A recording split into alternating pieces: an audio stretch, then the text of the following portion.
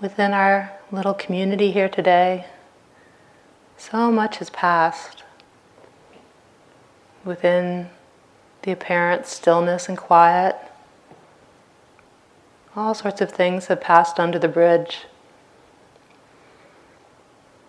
Among us all, there have been difficulties and struggles. There's been joy and lightness for some of us at times.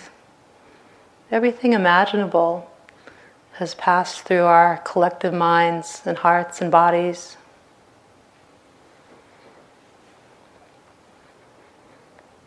The person next to us has suffered today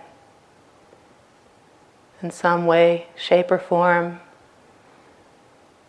They've struggled with greed, hatred, and delusion, in whatever form that may have taken. And the person to our other side as well has struggled with greed, hatred, and delusion today. The person behind, the person in front. Everyone in this hall has had their own struggles with greed and hatred and delusion in its various forms and the suffering that it brings. Just as we too have had our own struggles today. We are all in this together. None of us is exempt. None of us is secure. This is the truth of how things are.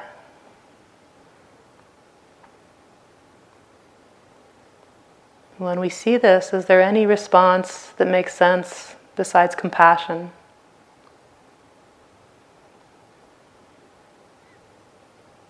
Wishing for ourselves, for all of our fellows, our companions on the path.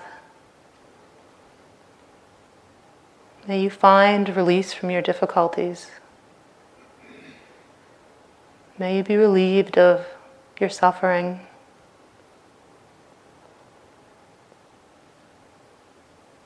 May we all find true happiness and peace.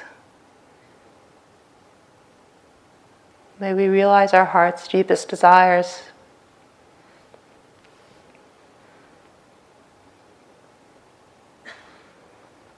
And if there are ways this day that we've been hard on ourselves, for the difficult states that have arisen, for the suffering that we've experienced, can we recognize with wisdom that these are not personal failings? This is the human condition. This is how it is for all of us. And can we find it in our hearts to forgive ourselves our failings? Can we hold ourselves with care and compassion?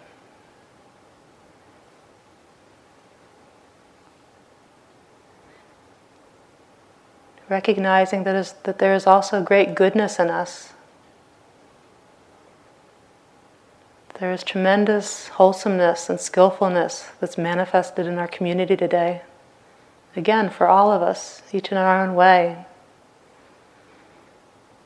Moments of mindfulness, moments of concentration, moments of balanced effort, moments of courage, moments of patience, moments of honesty, moments of resolve. All sorts of wonderful qualities that we've been developing today.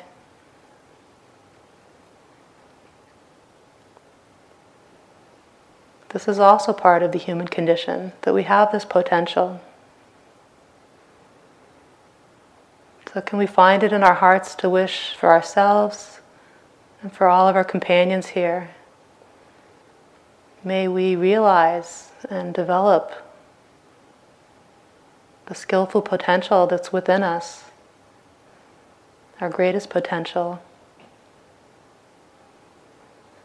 May we learn to rest in a place of ease and contentment in the face of whatever life presents.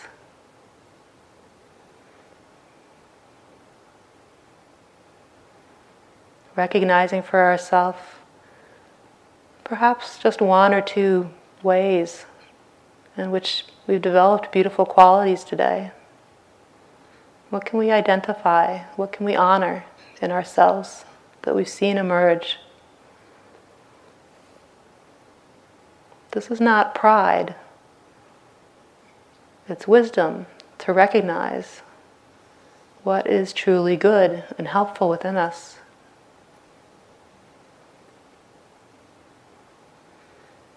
Can we hold those good qualities again, not as personal triumphs, but as part of the human condition, the natural unfolding and expression of the wise heart, which happens when we do this practice, just through the power of this simple meditative practice that we're doing here, moment by moment.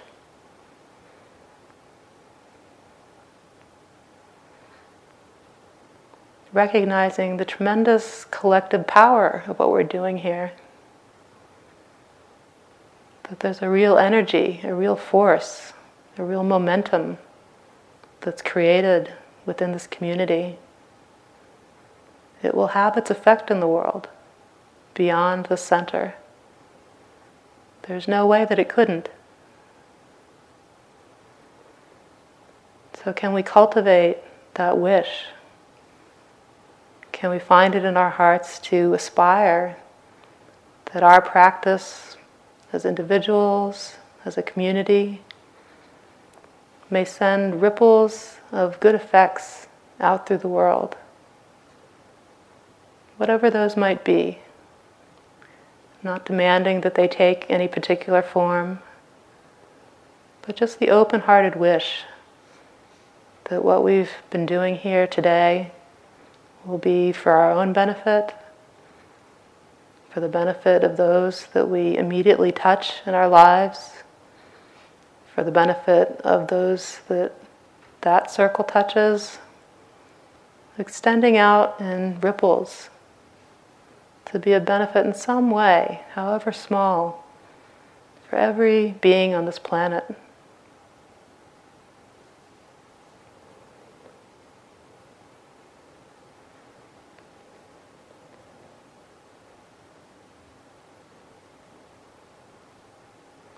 The Buddha said, "Do not think lightly of goodness, saying it will not come to me. Drop by drop, the bucket is filled." And drop by drop, we fill our bucket and the bucket of the world.